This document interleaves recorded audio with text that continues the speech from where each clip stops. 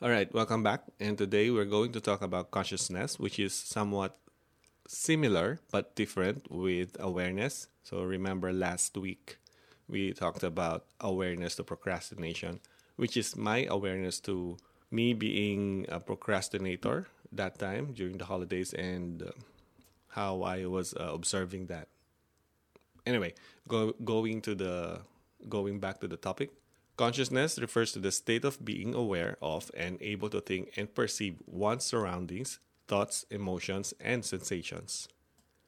It is a complex and multi layered phenomenon that involves various cognitive processes and subjective experiences. Consciousness is often thought of as the subjective experience of the world and one's self, and is widely considered to be one of the central mysteries of the human mind and brain. Consciousness and awareness are related concepts but are not the same thing. Consciousness, it is more of the general term that encompasses the entire subjective experience of the world and one's self. And awareness, on the other hand, refers to the state of quality of being conscious and having the knowledge or perception of one's surrounding, thoughts, emotions, and sensations. It is referred to the act of paying attention and being cognizant of what is happening to the present or in the present moment, both internally and externally. So, consciousness is the broader concept that encompasses awareness and other aspects of subjective experience, while awareness refers to a specific aspect of consciousness related to the attention and perception. Right, that's a little deep. Now, the stages of consciousness can be broadly categorized into wakefulness, non REM, and REM sleep. The stages occur in a repeating pattern throughout a typical night's sleep and can be influenced by various factors. All right, so there are three types of consciousness that we are aware of. The first one is the conscious or the conscious mind, which is the part of the mind that is aware of one's current thoughts, feelings, and sensations. It is responsible for our deliberate thoughts and decisions and actions. And then the other one is subconscious. The subconscious mind is the part of the mind that operates just below the surface of conscious awareness. It is responsible for processing information, memories, and emotion that are outside of our immediate awareness but still influence our behaviors and emotions. And then there's another thing that I just found out, which is the superconscious.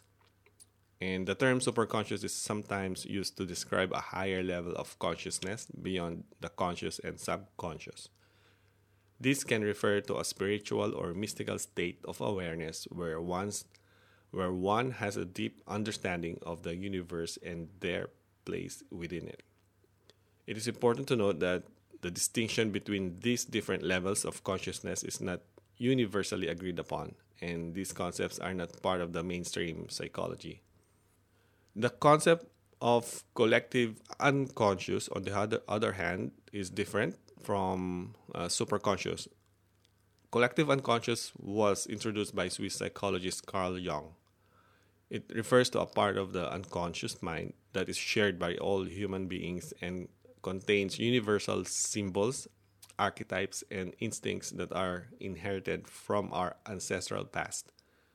The collective unconscious operates beyond the individual conscious and is believed to shape our beliefs, behaviors, and experiences. The concept of superconscious is not widely accepted term in psychology, and its definition and meaning can vary depending on the context in which it is used. Some use it to describe a higher state of consciousness beyond the conscious and subconscious, while others use it interchangeably with the collective unconscious. In general, the concept of superconscious and collective unconscious are not equivalent, as mentioned, and should not be interchangeably. So, there are four types of consciousness, and these are not widely recognized or agreed upon concept or in psychology. Different theories and perspectives may divide consciousness in different ways, but there are four types that are sometimes discussed. So we have the waking consciousness, or this refers to the conscious awareness of the external environment and the ability to engage in conscious thoughts and perception. We have sleeping consciousness. This refers to the experience of consciousness during sleep, including various stages of sleep, such as non-REM and REM sleep. And then we have meditation consciousness. This refers to the state of consciousness experienced during meditation, which can range from relaxation to deep insights and understanding. And then there's the other one, which is number 4, altered states consciousness or altered states of consciousness. This refers to the experience of consciousness that is altered or different from waking consciousness, such as those experienced in hypnosis, drug-induced states, and near-death experiences. It is worth noting that these categories are not universally accepted or defined and may vary based on the framework or perspective used. All right, so there is a path to becoming superconscious. We'll head back to the word superconscious, which can vary depending on the individual and the specific beliefs or practices they follow. However, some common approaches that are often associated with cultivating a superconscious state include meditation, or practicing mindfulness, focusing the mind and controlling thoughts and emotions through meditation can help to quiet the mind and enhance awareness. Spiritual practices engaging in spiritual practices such as prayer, yoga, or mindfulness based on spirituality can help in deepen one's connection to a higher power or consciousness. Personal development, engaging in personal development activities such as self-reflection, journaling, and therapy can also help to increase self-awareness and gain insights into one's thoughts, feelings, and behaviors. And also, we have service to others. Helping others and contributing to the greater good can bring a sense of connection to something larger than oneself and help to increase awareness and compassion. Right. So it's important to note that there is no one set path to becoming superconscious, and that this concept is not universally recognized or accepted in mainstream psychology. And the most important thing is to find what works for you and what brings a sense of meaning and purpose to your life. Now, let's proceed to how we can access the collective unconscious. This is a concept in psychology of Carl Jung and is not, again, universally accepted by all psychologists. So, according to Jung, or Jung's theory, the collective unconscious is comprised of archetypes, symbols, and themes that are common to all human and are inherited from our ancestral past.